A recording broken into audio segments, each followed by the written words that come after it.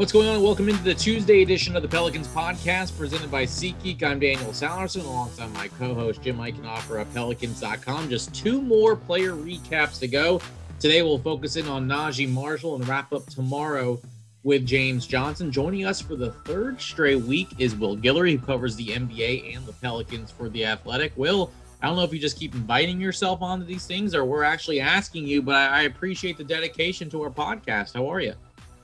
Oh man, I'm doing well. You know, I always love joining you guys. Gotta see what's going on with my man Jimmy and I guess Daniel as well. You know, I'm really just here to just talk Phillies baseball with my guy Jimmy. So that's really why I keep coming back.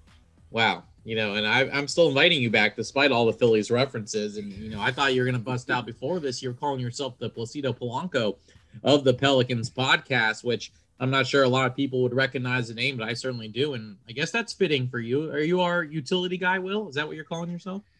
Yeah, really, I'm just here to make Jimmy look good, you know, like any good second baseman, just trying to get that double play combo going. You know, I'm just here to flip him. I'm not doing anything behind the back or anything fancy. I'm just flipping at the gym and letting him get the highlight. Absolutely outstanding beginning to this podcast, Will. And by the way, where are we watching game one of Phillies Braves tonight? We'll talk about that after the podcast. We're watching that at Will's apartment right by his Tony Allen jersey. And Will can bust out his Bryce Harper jersey, which I don't know why he has, but he does have that in his closet there. We won't get into that. This is not MTV Cribs, but I guess Will can defend himself at some other point with his Phillies. Yeah, I'm just pro anybody getting the bag. That's why I'm supporting my guy Bryce Harper. If you got the bag, I'm with you. So go Bryce Harper. All right, well, we're definitely not supporting either Jim and I because we definitely don't have the bag and probably will never have the bag. But that's okay. We still carry on. And let's talk about Naji Marshall. And speaking of securing the bag, you know, he was able to at least secure his first bag with a big contract at the end of the year, but kind of unexpectedly. We look at two-way players at the beginning of the season. You really don't expect them to have too much of an impact. It's more of, you know, learn the ropes in the G League, come up, and if you're able to, you know, get some minutes here or there, that's fine. But Naji Marshall was a different type of player, Will. How did he get to this point where he started off as that two-way player and ended up signing a long-term deal at the end of the season? Yeah, it's pretty insane to see his journey from the start of the year because Naji was almost like an afterthought with this group. He never got playing time for the first couple of months of the season. That's why they ended up sending him to the G League bubble just to get him some run. I mean, the only time I basically ever saw Naji was post game when he was getting shots up with the assistant coaches and, you know, in the empty arena after the game. And to see him go from that point to a starter to a guy who ended up getting a contract, you know, beyond this season, you know, each one of his teammates complimenting him constantly after games. I think it's a huge testament to the work he put in and just the belief he had in himself. I think that's what stood out most about Naji is despite the lack of playing time, despite the lack of knowledge of what his role would be, he always knew exactly what he could do and how he could contribute to this team. And when his moment arrived, he stepped into that role and played it perfectly. Daniel, you mentioned how with two-way players, you don't expect them to get on the court very much. It was interesting. Naji himself said that he didn't expect to play this season when he did his exit interview the day after the season ended. So, I mean, that was kind of interesting and funny. I guess it shouldn't have been surprising, but it's always unique to hear a player say that he looked at this season as kind of, you know, almost like a redshirt year where he was going to get some playing time maybe in the G League, which he ended up getting under the odd circumstances that they had this year where they had to bubble down in Florida. But it was a very cool ending for him to be able to sign the multi-year contract and get on the court. I mean, for most of the season, to be totally honest with you, he was kind of like the footnote in the newspaper, like in the transaction section where you see his name was listed on the injury report.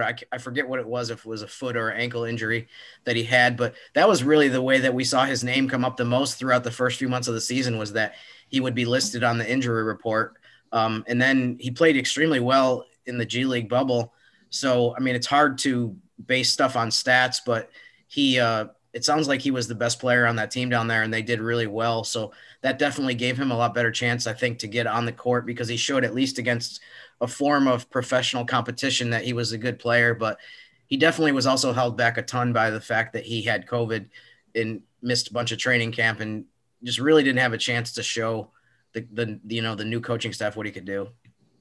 Jim, I'll stick with you and I'll go to Will on this. When you talk about earning that playing time, and this was maybe based on you just talking to him, talking to other players and Stan, was it a matter of circumstance of how he was able to get that playing time? You know, with the injuries hit later on in the season, I mean, it was necessary for Naji to get on the court, but was it shown to Stan Van Gundy that, you know, no matter what the situation was, he was going to get some playing time down the stretch? How was he able to go from this guy that didn't expect to play a lot to earning starters minutes as the season progressed?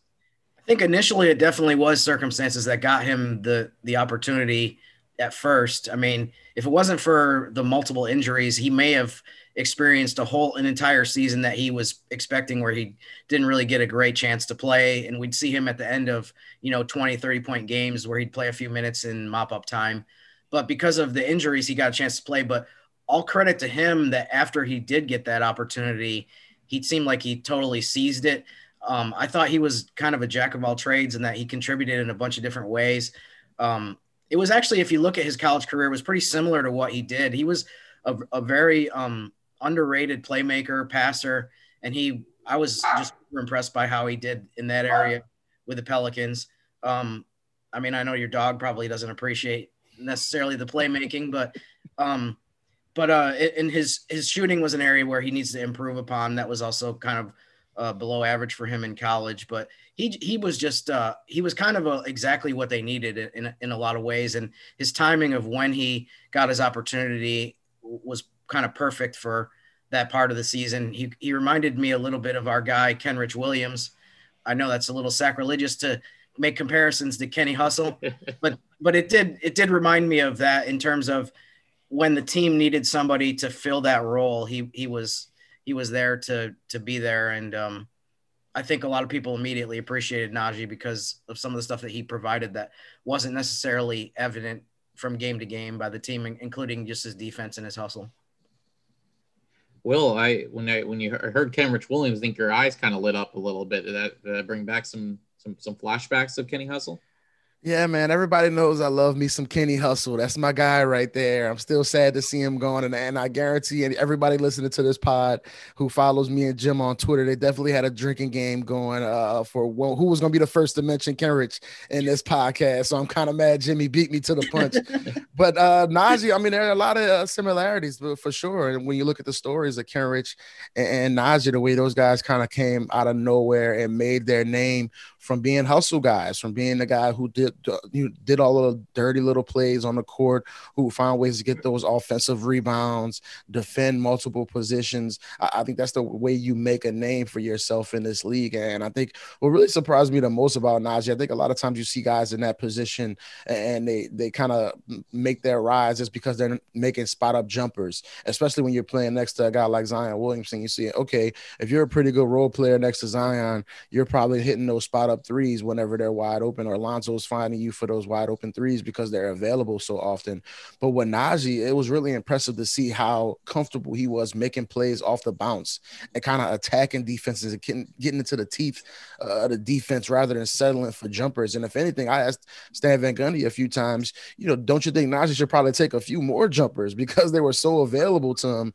But he was always very comfortable being aggressive, getting to the rim. And I think that's where he's most comfortable, is kind of making those plays on the second side and seeing a guy, again, who was in the G League bubble, never got playing time, coming in and feeling comfortable making those plays and getting to the rim. I think that's really exciting because we also saw the potential for him to be a knockdown shooter as well. And I know he's going to get in some work this summer with Fred Vincent to kind of improve on that jumper. So I think there's a lot of promise there with his offensive game. And if you're going to make the comparison to Kenny Hustle, I think it took some time for Kenrich to really figure out what he can do offensively. And I feel like Naji kind of knows who he is on the offensive end much more than you would expect from a normal two-way guy.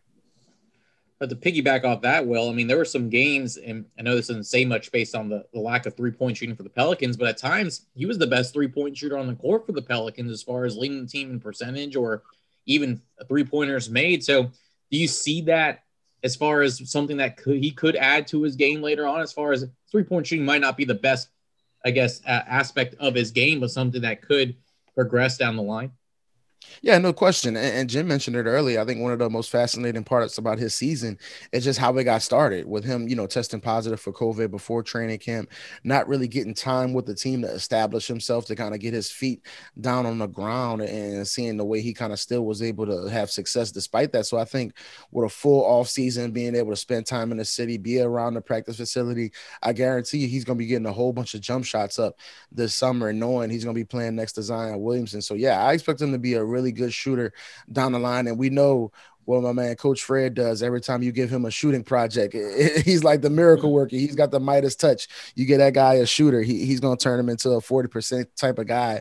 So I think if Naji can establish himself as that, as a guy who can be a knockdown shooter, who can make plays off the dribble, who can defend multiple positions, I mean, that's a great value for a guy you're getting for what, a couple million, per year. I think that's a huge find for this team. And that's the stuff you got to do if you're David Griffin. If you're going to be spending big money on guys like Zion Williamson and Brandon Ingram, you got to find those role players for the cheap who can make plays for you. And it seems like Naji could potentially be one of those guys.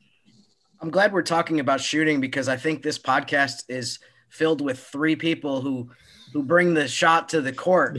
I mean, you could have a conversation about, do I bring anything else besides that? But that's another, we'll talk about that some other time. That's all I bring too, Jim. Don't worry. Yeah, right. Well, see, I only wanted to speak for myself there. Okay. So, but I agree with you, but on your game, but I haven't seen Will play enough to know that, but I hear that he's a knockdown shooter as well. But anyways, in terms of Naji, I think one of the things that was really encouraging about the season too, is if you look at how he did 3-point shooting wise in college, he wasn't good.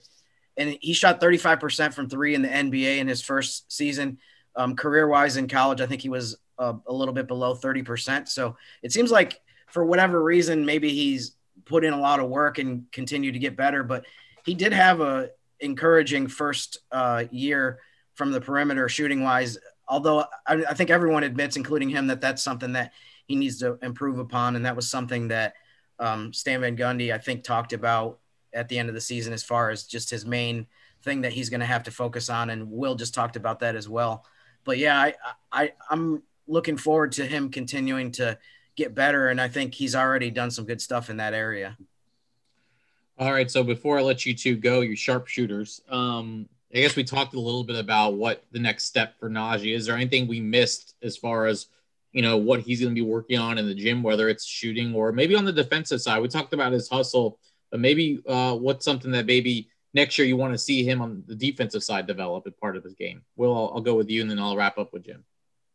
Yeah, I think the big thing is just defending those bigger guys. I think that's a conversation we've had with the Pelicans for years, is how do you defend, the Michael Porter Juniors of the world, the LeBron James, the Kawhi Leonards. These guys you're going to have to go through if you're going to make these deep runs in the West. You got to have options for those guys. And I think what we've learned over the years is not just one guy on your team is going to defend those. You got to have multiple players you can throw at those guys. And I think Naji, he has to continue to work on that, getting stronger in his base, defending guys down in the post, getting more rebounds. I think that's going to be a big part of his growth defensively. And like I mentioned before, he loves to get to the rim. I just would like to see him finish more of those shots. And I think it's something you see with most young guys when you come to the league. He talked about it, where you get to the rim and it's like, wow, these guys are really big. They're really athletic. They're really fast. And I think it's a big difference when you go from college to the NBA and finishing at the rim. And I think that's something he got more comfortable with as his playing time went up. But I would like to see him to continue to improve upon that. And like I said before, just being more comfortable defending multiple positions, bigger guys. I think those are the two things for him.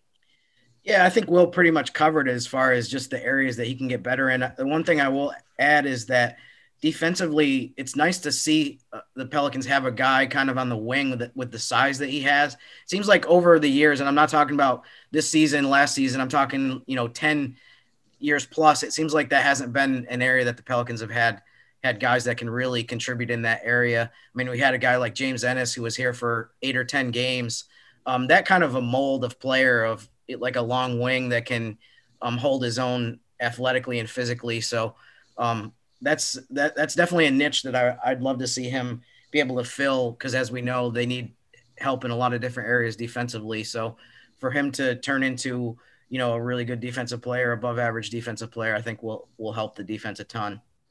All right, good stuff there on Naji Marshall from both of you. That's Will Guillory, who covers the NBA and the Pelicans for The Athletic. You can follow him on Twitter at Will Guillory, hashtag some dude, as he is some dude from The Athletic. But he's our dude, and he's been on for 3 straight weeks with us covering our player recaps. Will, I appreciate the time. Hopefully the next time that we're on, I'll have a Ronald Acuna Jr. jersey for you. That'll help you, and so we can get you out of this Phillies funk that you're in. But until then, I appreciate the time. Enjoy the offseason, and we'll talk to you down the line. Yeah, I appreciate you guys, man. And I'm leaving here, and I'm going to get some jump shots up because I guess I'm hearing I got some competition over there on Airline Drive, so I got to get myself back right before the media game next year. Man, if we're bringing back the media game, then I'm definitely gonna have to get some shots up. It's certainly been a while, and so we don't want to see what's going on right now if we're on the court. But nonetheless, Will, I appreciate the time. We'll talk to you soon. Yeah, I appreciate you guys. All right, one more podcast to wrap things up. That'll be tomorrow, as Jim and I will conclude with James Johnson, and then we'll take a little bit of a break, and we'll tell you about more tomorrow afternoon. All right, until tomorrow, for Jim and Will, I'm Daniel Salerson. Thanks for listening to the Pelicans podcast presented by SeatGeek.